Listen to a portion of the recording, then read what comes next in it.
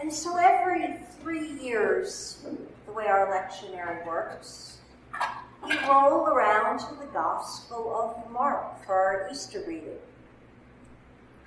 And you'll notice that this young man who is sitting in the tomb told them to go tell Peter and the disciples.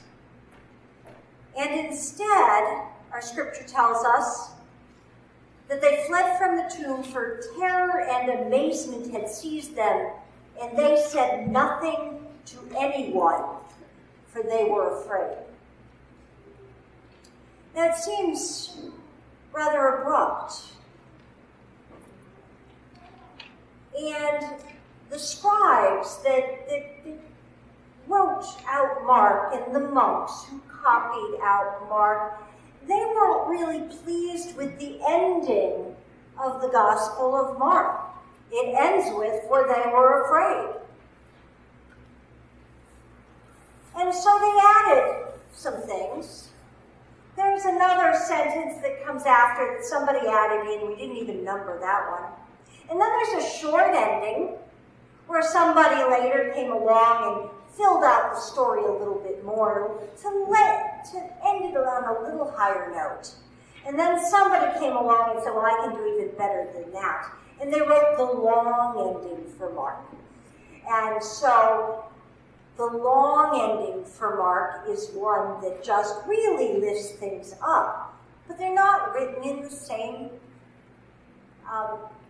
language, they're written in the same language. They're not, what's the word I'm looking for? Help me out here. Huh? The same voice. This voice, yeah. So, so anyway, they're totally different voices. And so it shows that it's not from Mark.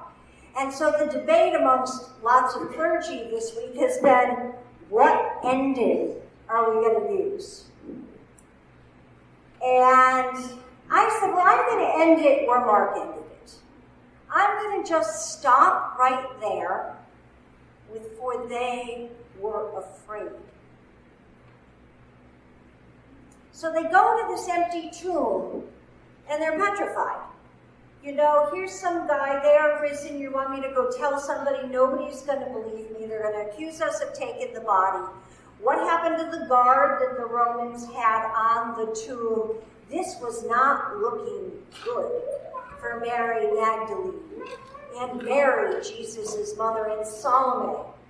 They had come so they could anoint his body.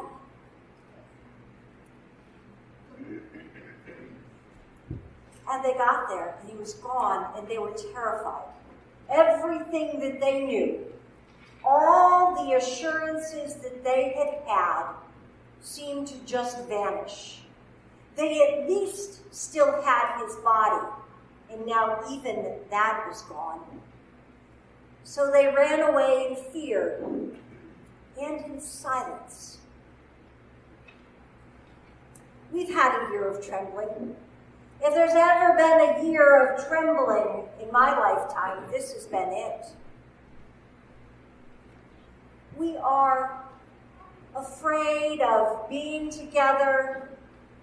We're brokenhearted not being together.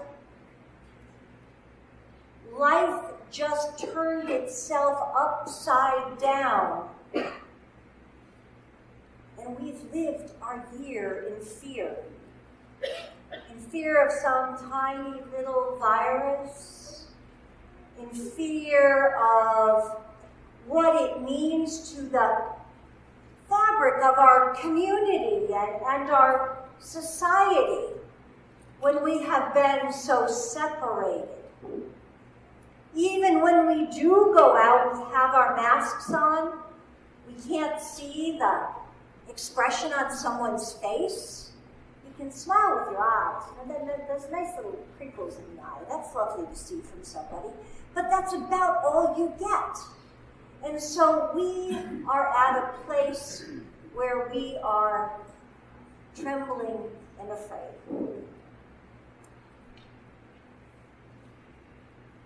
And we also find that so often we're silent about it. We're not talking about the mental health implications that this has had on our lives.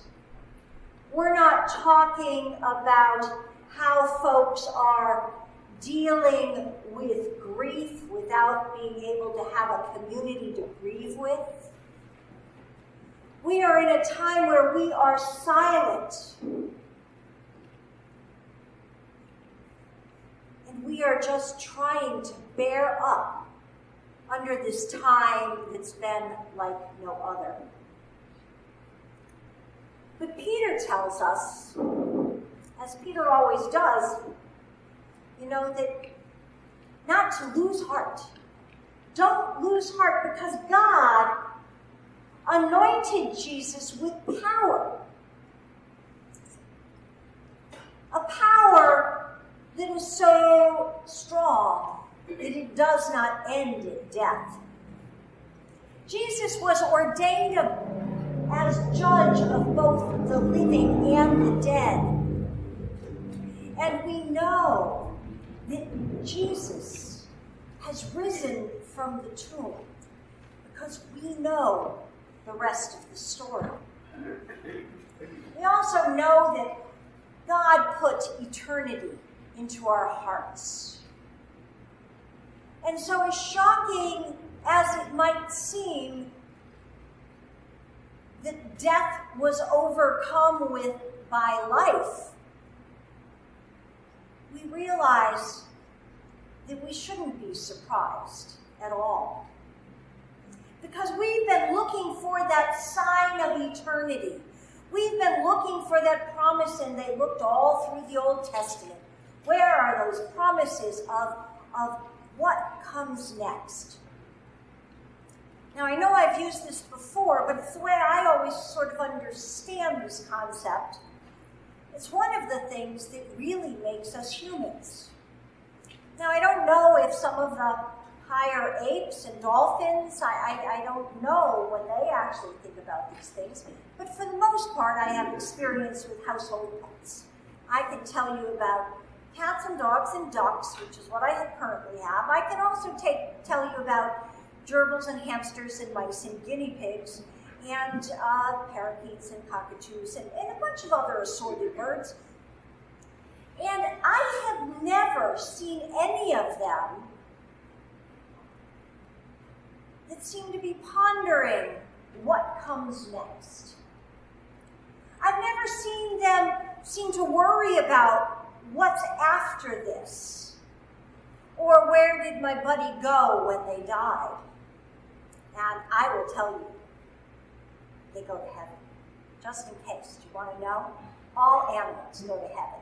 It's us humans that have to work on it. All animals go to heaven. So, we've got these animals who aren't even worried about it, aren't even wondering about it. You don't see them outside staring up at the night sky, wondering, just wondering, what's really out there? How was this created? How did this come to be? How did all of this were made in God's likeness? And I think we have some of God's curiosity. We come to Easter wanting to put all of our hope into the promise Jesus makes. And we know, because we've thought a lot about this. We've thought a lot about what comes next after this life. We've also thought about, in our darkest moments of despair, who was going to lift us out of this. Peter calls on all the people to be witnesses to the death, resurrection, and power of love. And I'm telling you that as the church, that's what we are called to this Easter morning. To witness to the death of Jesus Christ, to the resurrection, and that power of love that broke the bonds of death. And we know that if that love is strong enough to break the bonds of death, it's strong enough to lead us out of despair. It's strong enough to lead us into hope and glory. Because what God gives us through Jesus Christ, our Redeemer, our Savior, is bigger than our fear. It will conquer our fear because God goes before us. Because Jesus said, I will never leave you. Because Jesus said, this is the way to live. Love one another. Love one another. It all boils down to that. Love one another. And it's louder. The power of Christ is louder than our silence. The power of Christ unsettles us. The power of Christ makes us look and see things we would rather turn away from. And the power of Christ calls us to witness and to use our voices to proclaim the good news. This power that we are witnessing to this morning is the power of life over death. It's the power of promise and hope. We know Jeremiah the prophet said, the word says, I give you a future and a hope. In this year, we need hope more than ever. We're so close, but not there yet. It's so hard to be in that already, but not yet place. We are caught in the middle of a Venn diagram. And as we leave here, we take into our hearts that this promise is for us. It's for me. It's for all of you. It is for the world. Jesus' power is bigger than fear and louder than silence. And when we witness to that, we're able to overturn with our love the brokenness of the world. And so let us witness to Christ this Easter and every day. In Jesus' name.